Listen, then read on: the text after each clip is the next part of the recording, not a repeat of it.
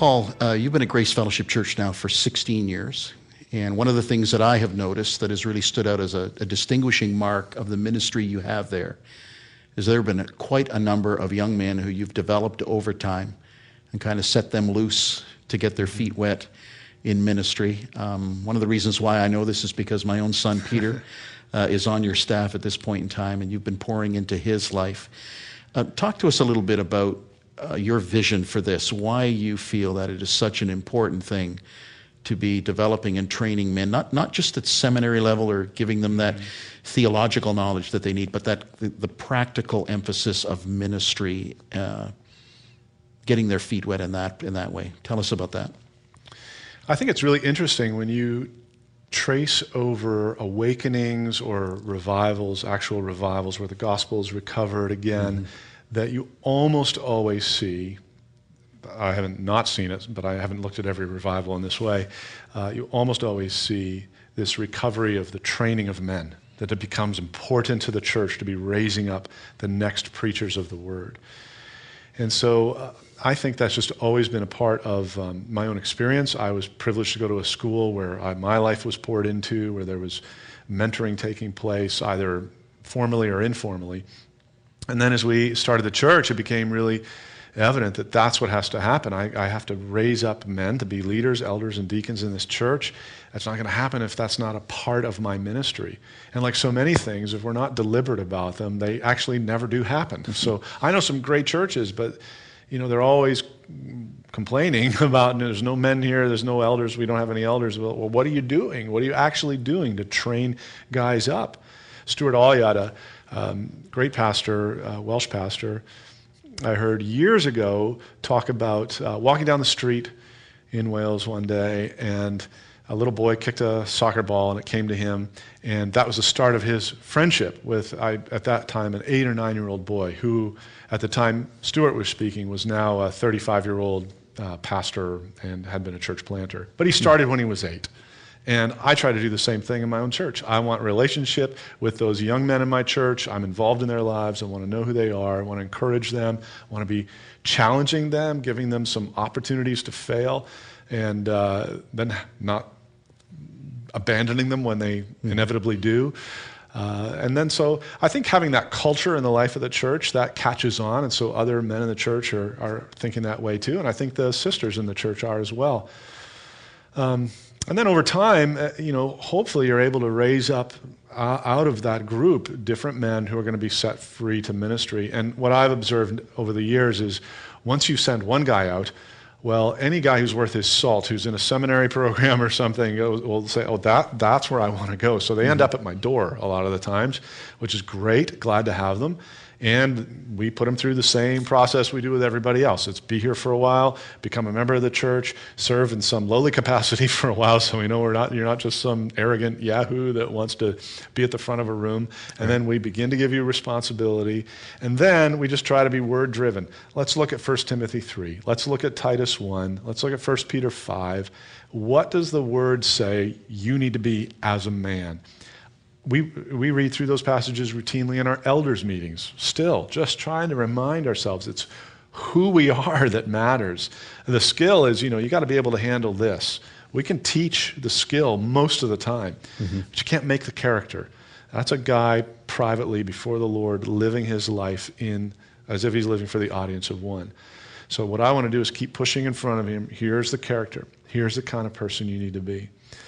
So the more that happens, the more I think we're privileged to see young men come to the top and then be sent out and released to do the same thing somewhere else.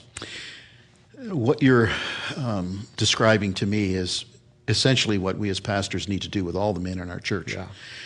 So what are you looking for, though? I mean, you want to develop every man to be a godly man, a good husband, a good father, ultimately good leaders within their home and within the church. But what is it that gives you a sense that here's a guy who is uniquely called that I need to spend extra time with to develop him to become a pastor, a preacher? What is it that you're looking for? What do you sense that gives you that awareness? I think there's a 1A and a 1B. So I call it intuition with the word. And what I mean by that is if a guy can't In my little group meetings with guys, I'll often just randomly open the Bible and kind of scan for a particular verse and say, John, preach us that verse. You got 1 minute to prepare. And there's a reason I do that. Because some people can look at a verse of the Bible and then start talking about all this crazy stuff over here that has nothing to do with it. Right. It doesn't have an instinct for the word in the sense that he doesn't know just how to plainly read a text and say what a text means. So in 1 minute preparation, I'm not expecting him to exegete every nuance of the text, but you should be able to tell me what it says. So I just always have my radar up for any man who seems to be able to open the book and say what it says without adding anything to it or taking anything away from it. That's a gold mine if you can find that guy. Mm-hmm. And then the second thing is anybody following him? It doesn't have to be a lot of people, but is he the kind of fellow who can actually lead? Or does he shy from leadership? Now I say that's my 1B because some leadership I think can be learned. But I also think, and I'd be interested in what you think about this, there seems to be a certain kind of gifting that will go with a man of God who's called to be a pastor in a church, that he has the ability to lead. Do you think that's true, or do you think that's... No, I think it's true. We're always looking for one-word answers to things of this nature, but if there was one word I would use, first of all, it would be passion. Anyone who God puts his hands on in his calling into ministry is going to be consumed with that call. Mm-hmm. It's an unavoidable thing. It becomes everything to that person. So I would say passion is the first, and then I think you've already touched on the second, an ability to handle the word. Or put it in another way, an ability to communicate the word in such a way that people start to respond. Right. I remember as a young man, I remember an older man saying to me, God has called you, you're going to be an evangelist. And the reason why he said that was I was leading people to faith in Christ.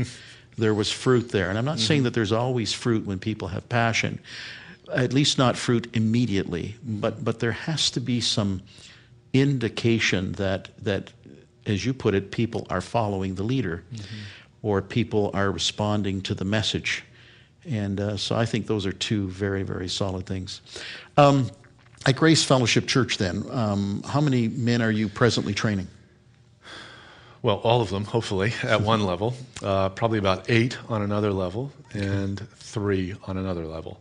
Okay. And that kind of sounded like Jesus, right? He had like the masses, and then the 12, and then the 3. That's pretty good. So what are the 2 levels that you're talking about there? You're talking about just generally as elders or deacons in the church, and others to be full-time workers? Is that what you mean? Yeah, so there'd be 3 guys that I'm specifically spending time with that we see as potential, we call them potential future elders, which means we've known enough of your life and enough of your skill set that it's just a matter of time till you enter the eldership. So we kind of do a pretty intense training leading up to that because we want them to hit the ground running. Mm-hmm. And there's a group of other guys who are great guys who are possibly potential future elders. They have a desire in that way, or maybe we see what we think is some gifting in that way. Mm-hmm. And so I try to meet with them, and that's a sort of a different level of intensity. And then, of course, I do think there is an element with all the brothers, just to be poking around in guys' lives and bringing the truth to bear and encouraging. Mm-hmm. So it happens on all 3. Great. Thanks, Paul. Thank you, John.